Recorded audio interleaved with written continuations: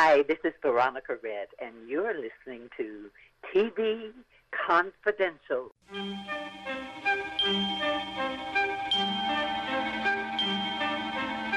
Like sands through the hourglass, so are the days of our lives. Ed Robertson along with Tony Figueroa and Donna Allen, welcoming you back to TV Confidential, radio talk show about television that will shift gears as we begin our second hour by welcoming back our friend Louise Sorel. Louise Sorel, the award-winning actress whom daytime television viewers especially know as Vivian Alamain on Days of Our Lives and Augusta Lockridge on Santa Barbara. You also know Louise Sorel from the digital series Beacon Hill, as well as her many, many appearances on primetime shows and movies of the week. When Louise was on our program a few weeks ago, she mentioned that she had several writing projects in the works. After that program aired, Louise and I had a conversation, and she mentioned that she had a few short pieces that she is workshopping and that she would like to share with our listening audience. And it looks like one of Tony and Donna's kitties are also on the Zoom screen, so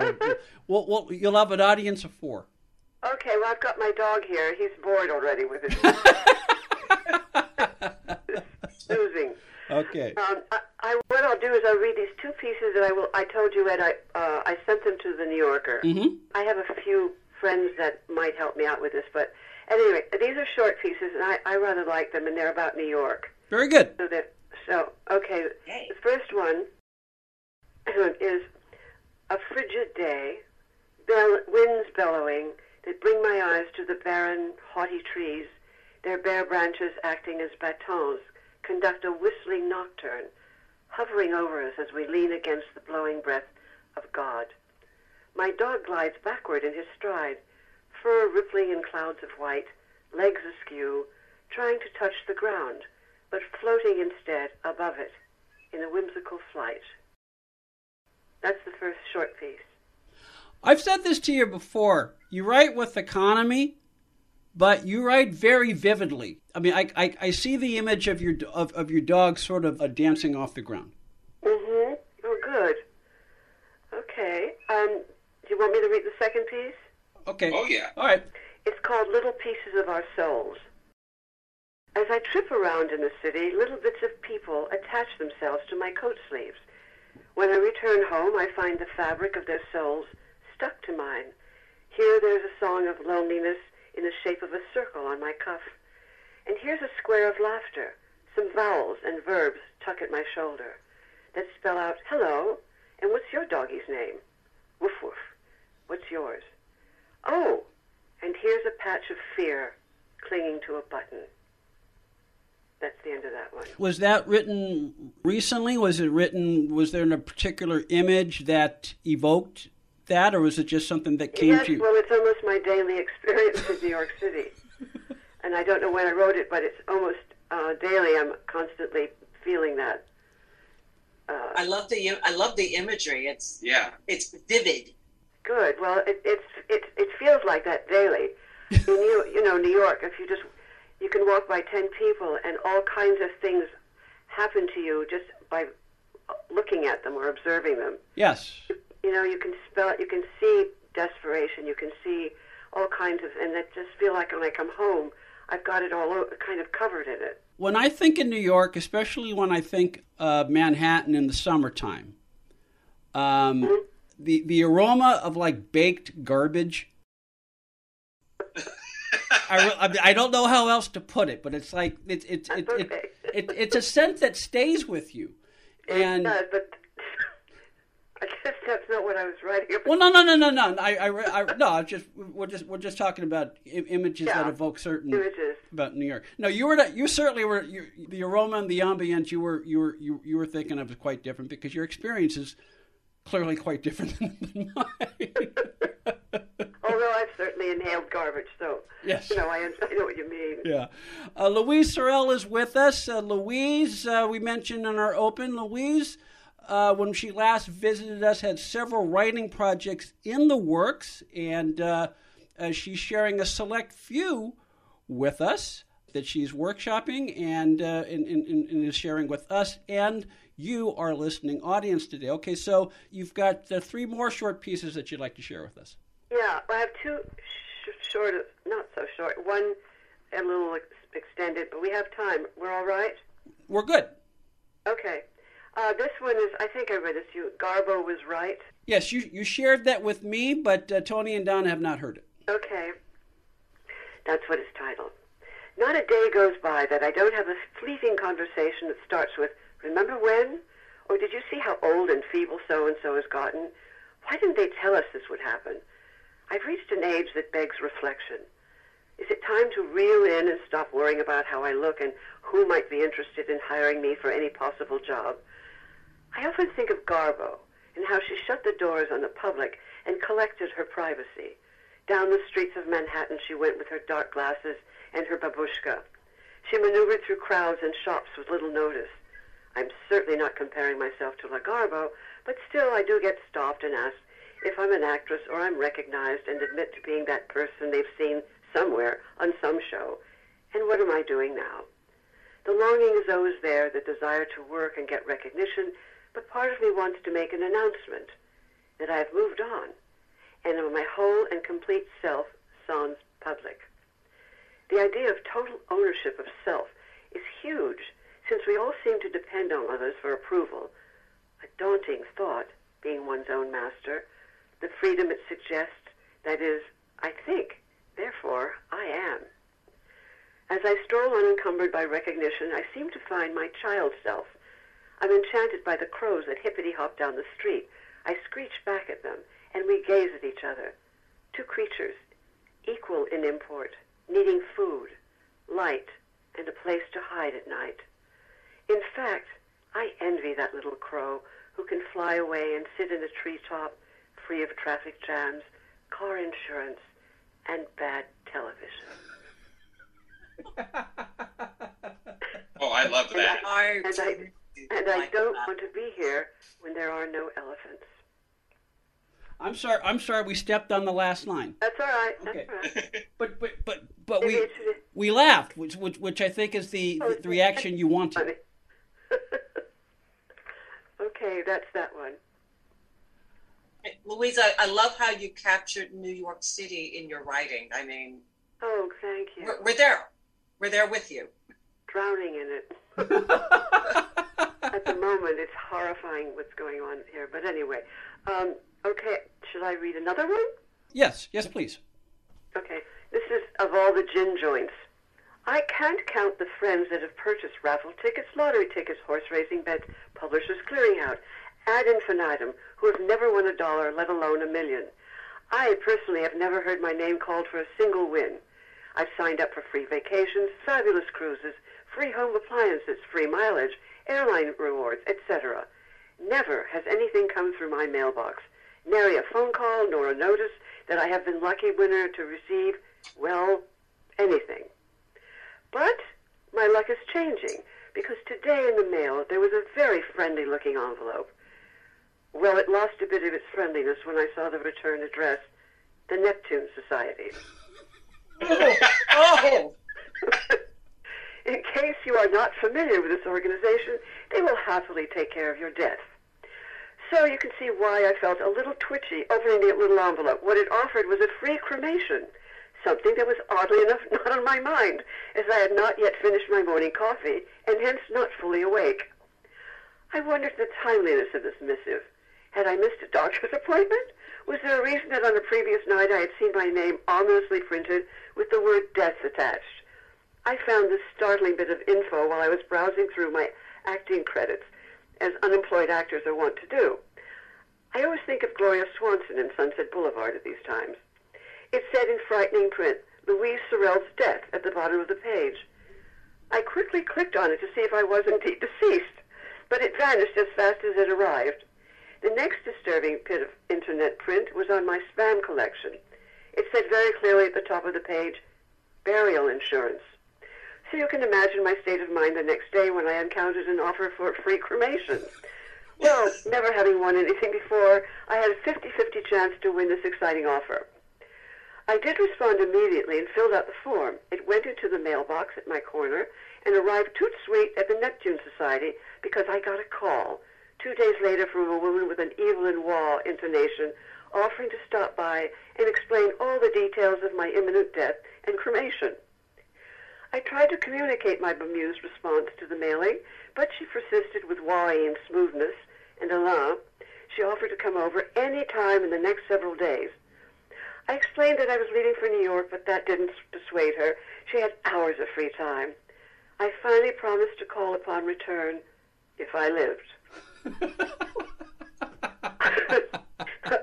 Of all the wins that I never won, this could be it. Yes. And if this does prove to be it, I think it's time to reflect. It's time to celebrate the fleeting minutes of the day, the sky, the dark, and all the in-between. Period. Thank you.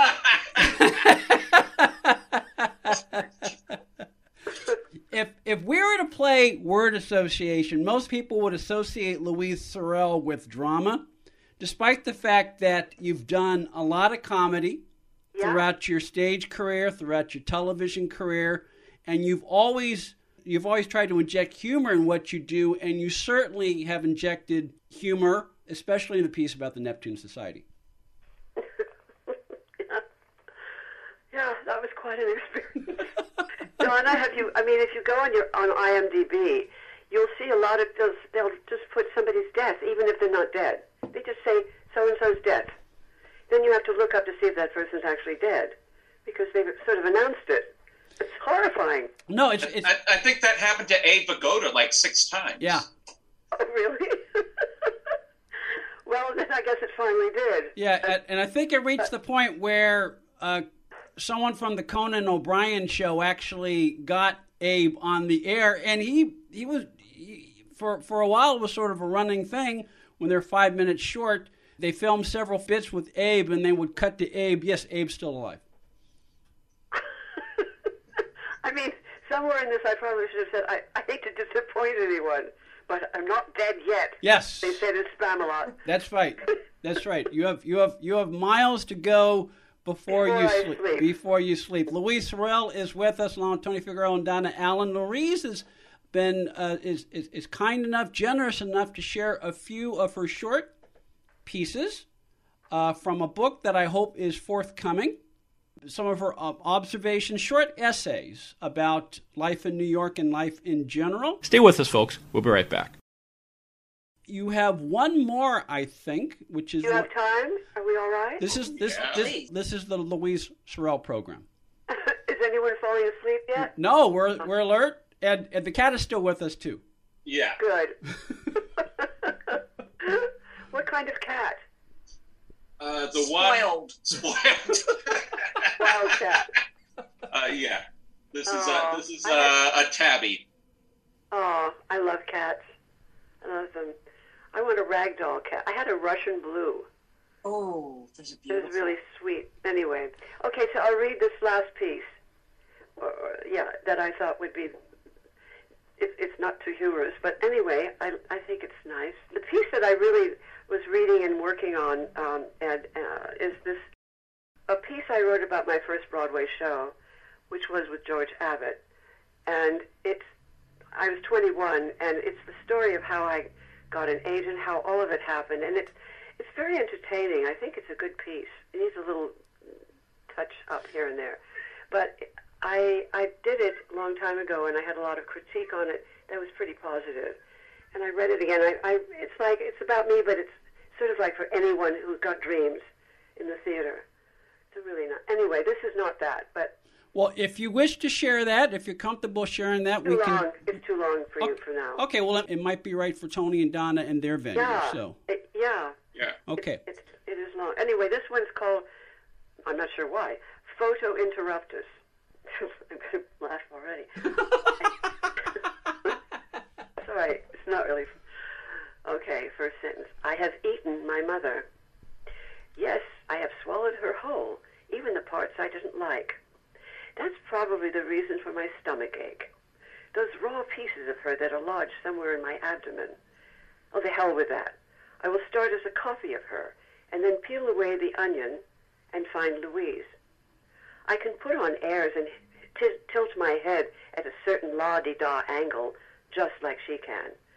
I watch her move about with her Mussolini strut and her beautiful head, chin up, owning her beauty. I can do that. Well, maybe not as well at 16. I study her hands as they play Rachmaninoff and sit at her feet as she presses the pedals of our grand piano. I'm in our living room. It's much too formal for my young eyes. It's filled with overstuffed chairs in an unpleasant shade of green. They're comfortable but foreboding, as they're usually encased in plastic. The couch is square, a sort of nondescript gray, and also suffocating from plastic. There's a very large, ornate mahogany table with massive legs that holds 2 glass lamps and a sculpted bowl that holds nothing. The piano occupies the entranceway, a shiny black Steinway. Grand. It's immediately in sight as you open the magnificent double doors to the living room. The best part of the room for me is the couch-length mirror that reflects the whole room. I can spend hours dancing in front of it, miming singers, and studying my own reflection as I move. My mother joins me on occasions in her moments of frivolity, and we traipse through the living room, dining room, kitchen, den, and back again, dancing to the beat of jungle drums. This rapturous event came from classes we both take at the Lester Horton School of Dance. Great dancers have issued forth: Martha Graham, Jeffrey Holder, Judith Jameson, etc. Oh, catch you up later on that one. Oh, I knew this would happen. I have to stop this. It's your mother calling. The part I really don't like about the living room is that there are 2 fireplaces and neither of them work. How is that possible? Doesn't that say a lot? A non-working fireplace in a huge house with all the trimmings of grandeur. I've been kept under lock and key, or so they think. No lipstick allowed, no dating, ice milk instead of ice cream. Can you imagine? Somber-colored sweaters and skirts, shorts. My father would rather I were locked up. But I wore them. He balked. I stormed out. I have borrowed attitude from my mother. Having eaten her, I can bring it up whenever necessary. Can you see the defiance in my glance? The tilt of my head? The adult looming in the interior? Yes, that's me. Louise Sorel with Photo Interruptus, one of several short essays that she has been kind enough, generous enough to share with us today, and you are listening.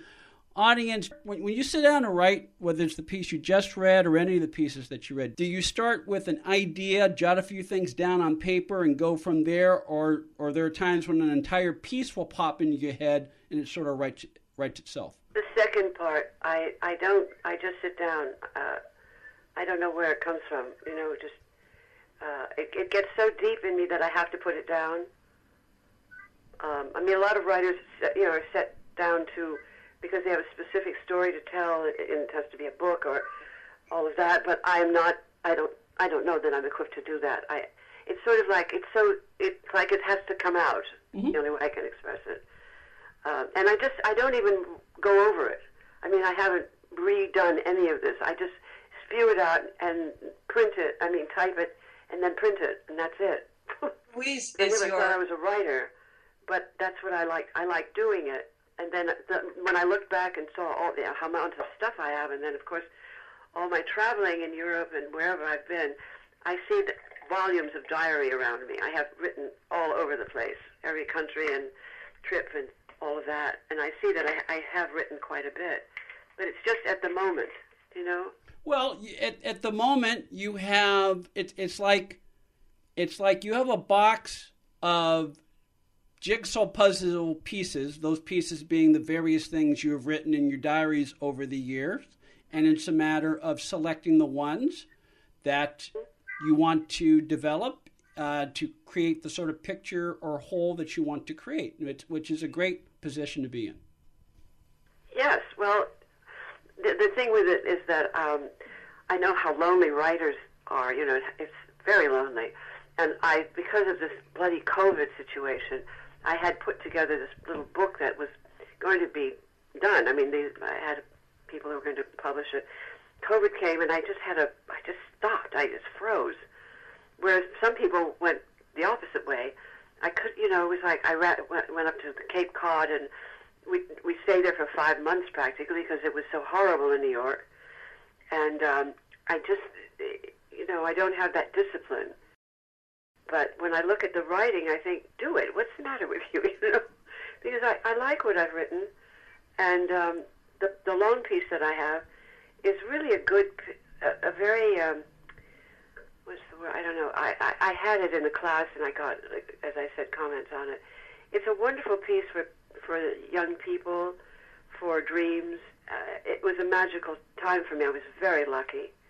And I think I had some talent that made it happen. But anyway. I think you still do have talent that makes it happen. Louise Sorel is on the line with us. Louise Sorel, star of Days of Our Lives and Santa Barbara. Louise has shared a few of the short essays that she has been working on. Tony and Donna are with us via Zoom. We hope you'll stay with us when we continue our conversation with Louise Sorel here on TV Confidential. Be part of our conversation. If you like what you hear, have thoughts on this week's program, or have an idea for a future edition of TV Confidential, we'd love to hear from you.